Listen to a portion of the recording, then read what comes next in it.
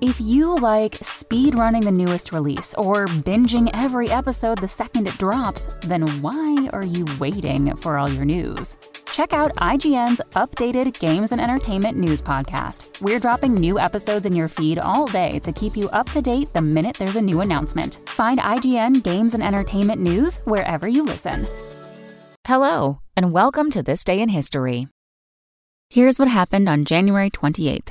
It's been 37 years since the music industry's biggest stars gathered in Los Angeles to record We Are the World, the brainchild of singer, actor, activist Harry Belafonte. The recording, which featured dozens of stars from Paul Simon and Billy Joel to Cyndi Lauper and Willie Nelson, went on to sell more than 7 million copies and raise more than $60 million for African famine relief. Surprising fact? The song was produced by Quincy Jones and written by Michael Jackson and Lionel Richie in just a few days.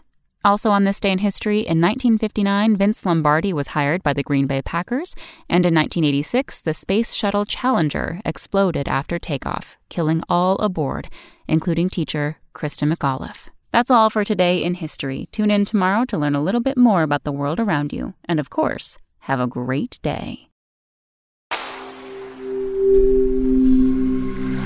Spoken Layer.